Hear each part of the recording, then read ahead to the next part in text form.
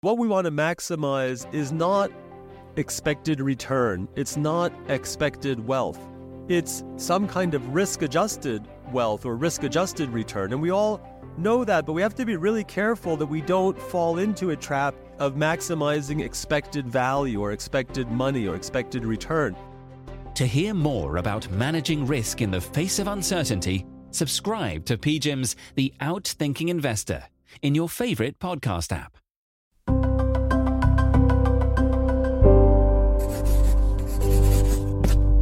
Pushkin. On this show, we are not too often interested in politics, but sometimes politics is interested in us. The U.S. election is 13 months away, and Democrats and Republicans are arguing about the state of the economy. That's our turf. Democrats say the economy's great. Republicans say it's the worst economy ever. Which is it? Today on the show, we're going to ask, how good is Joe Biden's economy, really? This is Unhedged, the markets and finance show from the Financial Times and Pushkin. I am reporter Ethan Wu, joined today in the New York studio by Uncle at the table, shaking his fist, Robert Armstrong. It's true. I am the weird uncle of American financial commentary. You at least help clear the table. That's what matters at the end of the day. All right, Rob, on today's show, we have divided the aspects of Joe Biden's economy into two segments to give the kind of Biden balance sheet. Assets on the one hand, the good things, and liabilities on the other hand, what's not going right.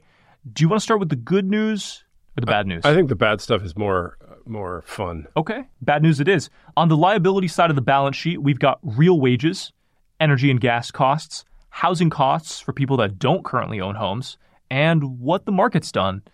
Maybe we can start with real wages. I mean, to me, that's kind of the biggest theme of Joe Biden's economy is he ran the economy hot. He did a lot of fiscal stimulus. The Fed helped out with low interest rates. And that very potent combination of low interest rates and a lot of fiscal spending, it led to an economy where output was growing really fast and there were a lot of jobs being created, but also there's a lot of inflation. Now, nerds like you and I, Ethan, can argue for quite a while about how to measure inflation or how to measure incomes. But I think we know that however we measure them, what we're going to find is it's about a wash. Yeah. In other words, prices so far in the Biden presidency have moved up 15, 20%.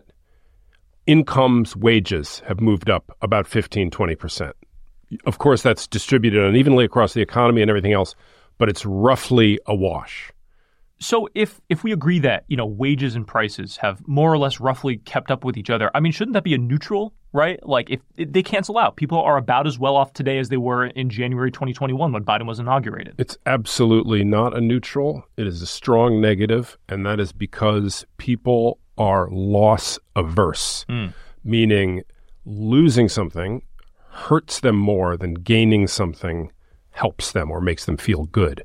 So in this case, our median voter walks into the Quickie Mart, observes the price of Twinkies, sees them up by a fifth, and thinks, damn that Joe Biden. Then they head off to their job, where over the last couple of years, their wages have increased by 20%, and they think, damn, I'm a good worker.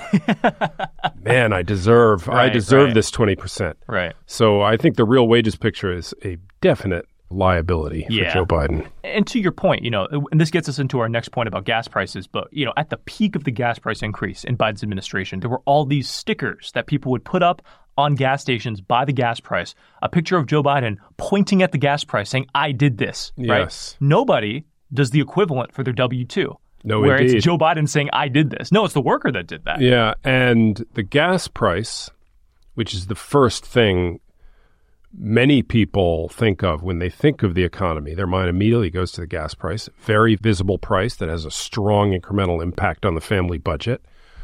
Not only is it like 60 or 70% higher than the day that Joe Biden was inaugurated, but it's been an incredibly volatile path along the way. And I think that volatility itself, that unpredictability, adds another negative aspect to the whole situation. Absolutely. It creates a sense of anxiety and instability, one has to imagine. And another aspect of it is that it's not just the gas price, it's also utility bills that have been rising very fast and volatile. if you look at the Department of Energy's data on residential electricity costs, I mean, those have increased in a way we haven't really seen in recent history. None of this is like just Joe Biden pulled the lever that said your gas will be expensive now, right? It wasn't like that. There were, a lot of dynamics. Russia's war in Ukraine matters. However, Biden gets the blame. Sure does. So that brings us to the third liability.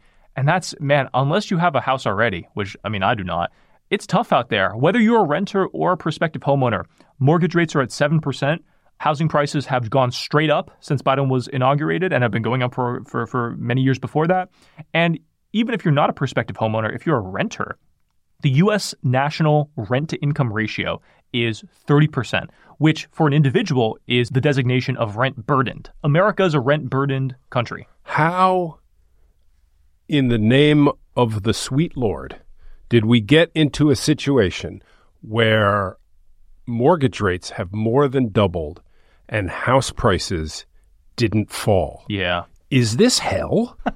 What an outcome. It really is. And the way it's supposed to work, is Jay Powell and the Federal Reserve put a hex on the housing market with higher interest rates. That's supposed to, cut the legs out through demand destruction, right? Higher mortgage rates are supposed to make it unaffordable to own a house, so people stop. And then house prices go down, right? And that's the whole idea. But what's happened instead is rates have gone up so much so quickly that people are just clinging on. Frozen market. Yeah. They're clinging on to their cheap, low-rate mortgages, and the market, in a lot of ways, is frozen.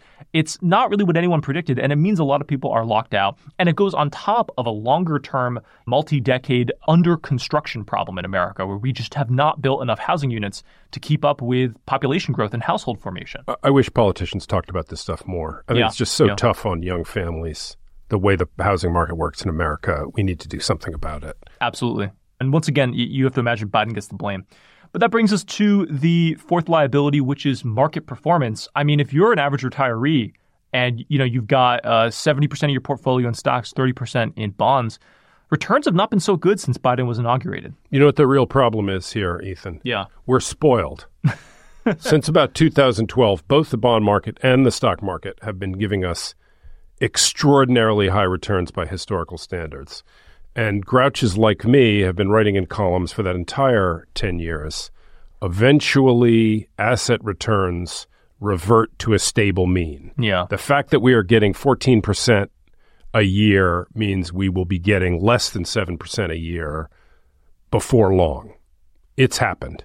Again, president's fault? Probably not. Probably just mean reversion and a pandemic and rates rising and whatever else. But this is a historically normal event we've seen in markets in terms of gains and losses following gains or weak performance following strong performance.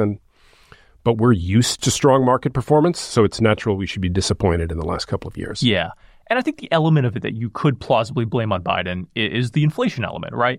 One thing that really killed returns for an average stocks and bonds portfolio is the fact that inflation went up so high that rates had to, jump over 5 percentage points in a very short period of time. That just killed the returns on bonds. Ethan, if you think you're going to draw me into an argument about whose fault inflation is, you're wrong. Yeah, there's a whole different discussion, but I'm just, I think if you are pulling the lever in 13 months, you're checking your Fidelity account or your Schwab account or whatever, and you're like, what's my 401k done, in the past year or so?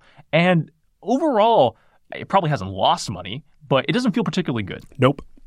So that brings us to the asset side of the balance sheet. There is good news in this economy. It's really not all bad. And the main thing that Biden has going for him in his economy is the employment picture. I mean, we've just had a relentless pace of gains, at first fueled by kind of the recovery from COVID.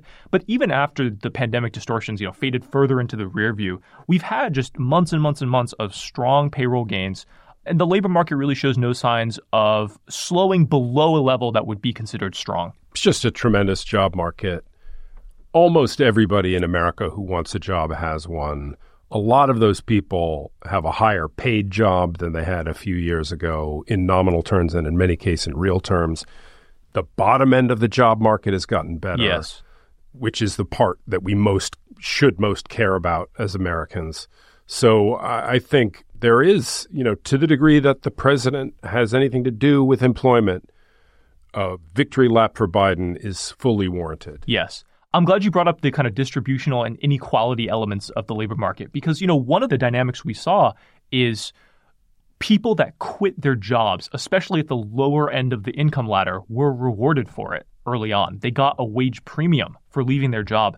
And that gave like an incredible amount of leverage to workers that, maybe in a different labor market would have been stuck in a job they didn't like or a job that didn't pay them that well because, they didn't want to starve. And that has been one of the big features is the high quits rate for a long time. Which leads us to our next point nicely. You put a couple of bucks in an American pocket, that American reaches into the pocket, takes those bucks out, and spends them. Yeah. And we have seen a consumption-driven economy that has been stronger than anyone, us included, expected. The rate of growth has been remarkable. No one that I know of called it. Yep. It's been exceptional relative to the rest of the world. And it has been largely driven by strong consumption. Absolutely.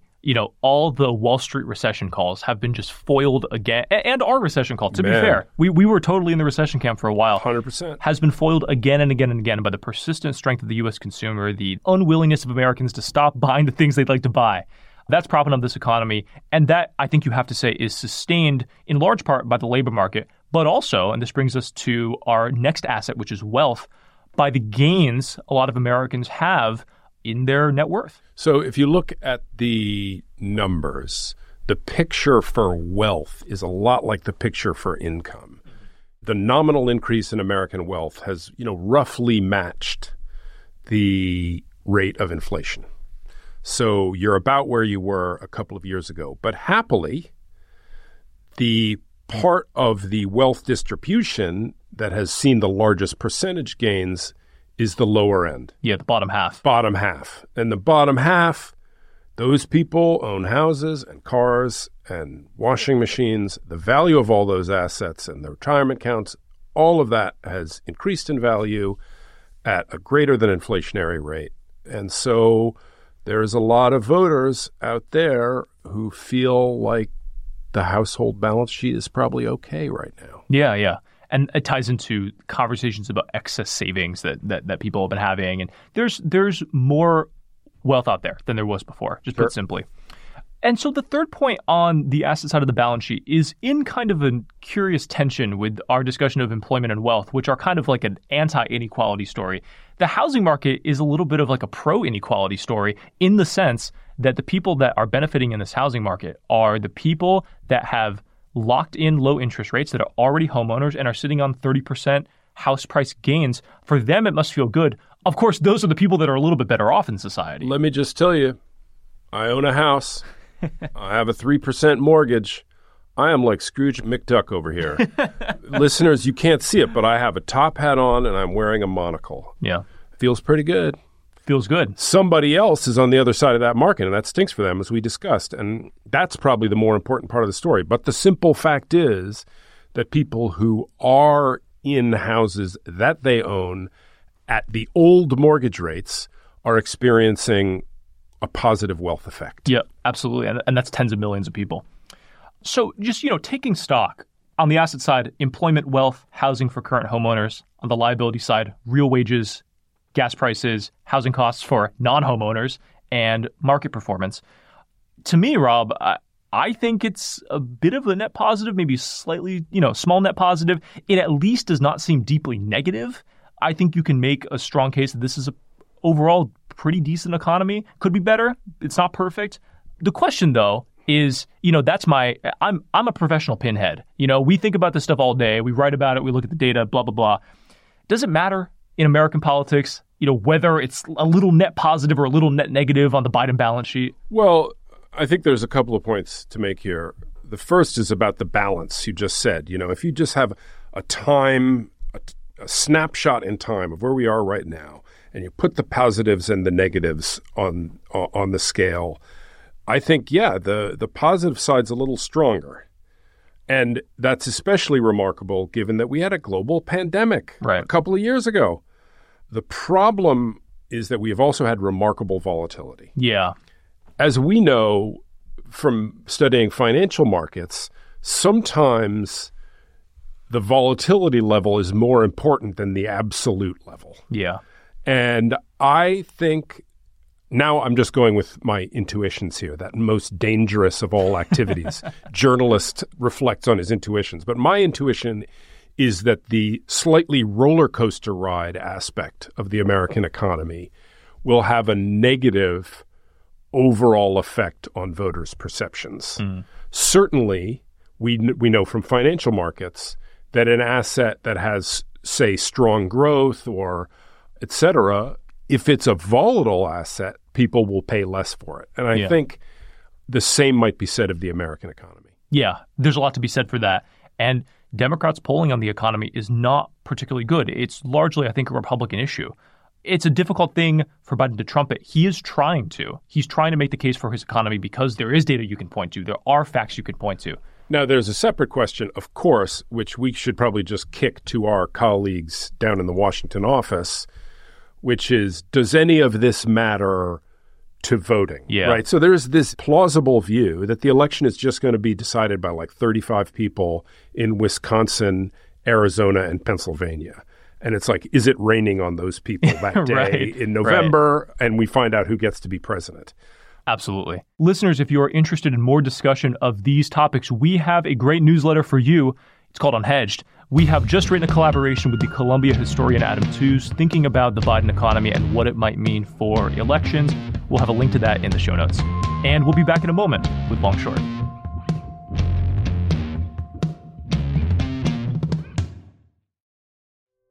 There is a quality bias that that has overtaken a lot of the desires for investors. And so the reason we suspect that's happening is there's a fear that, given this historical rate hiking cycle around the world, there's a lot of uncertainty, obviously. To hear more about managing risk in the face of uncertainty, subscribe to PGIM's The Outthinking Investor in your favorite podcast app. Welcome back. This is Long Short, that part of the show where we go long a thing we love, short a thing we hate. Rob, you feeling long something? I'm going to be long third quarter earnings. Okay. Third quarter earnings season begins next week when the big banks start reporting. And I think that overall earnings are going to be good, better than expected. That leaves open the question of what companies say about the future, of course, their guidance. That is a harder question, but as we just discussed on the show, U.S. economy still humming, spenders still spending. We're going to be fine. Yeah. No, I think highlighting the guidance is absolutely right, especially just because on the growth picture, it looks like third quarter growth coming in pretty strong. But fourth quarter growth, when you have oil prices, student loans, the higher rates, this and that, the fourth quarter might be the real test for corporate America, but definitely for the third quarter, I share your long. I think that's right. Well, Rob, I'm short the just avalanche of Sam Bankman-Fried and cryptocurrency-themed books. There's too many of them. There have been like 4 major releases. We have a good book review in the FT today from Brooke Masters, who's been on the show. How many times can people write 300 words on how much of a quirky vegan Sam Bankman-Fried is? I know, it's so boring. I'm sick of it. I'm sick of the talk about the bushy hair and the T-shirts and the shorts and this. As finance writers, Ethan, we need new frauds to come on. Come along with a certain regularity. So if you are a fraud out there listening to the show, we'd appreciate your malfeasance coming to a head in the coming weeks and you going to jail so that we can write something new. I'm starting a new company called L Combinator, and it's about accelerating frauds with venture capital money. So we can have more blow-ups and write more interesting articles. You're going to be a very rich man very briefly. And of course, alleged fraud. Bankman-Fried has not been convicted on anything. All right, Rob, thanks for being here. We'll have you back soon. And listeners, we'll be back in your feed on Tuesday with another episode of Unhedged. Catch you then. Unhedged is produced by Jake Harper and edited by Brian Erstadt. Our executive producer is Jacob Goldstein. We had additional help from Topher Forhes. Cheryl Brumley is the FT's global head of audio. Special thanks to Laura Clark, Alistair Mackey, Jacob Weisberg, and Jess Trulia. FT Premium subscribers can get the Unhedged newsletter for free. A 30-day free trial is available to everyone else. Just go to ft.com/unhedged offer. I'm Ethan Wu. Thanks for listening.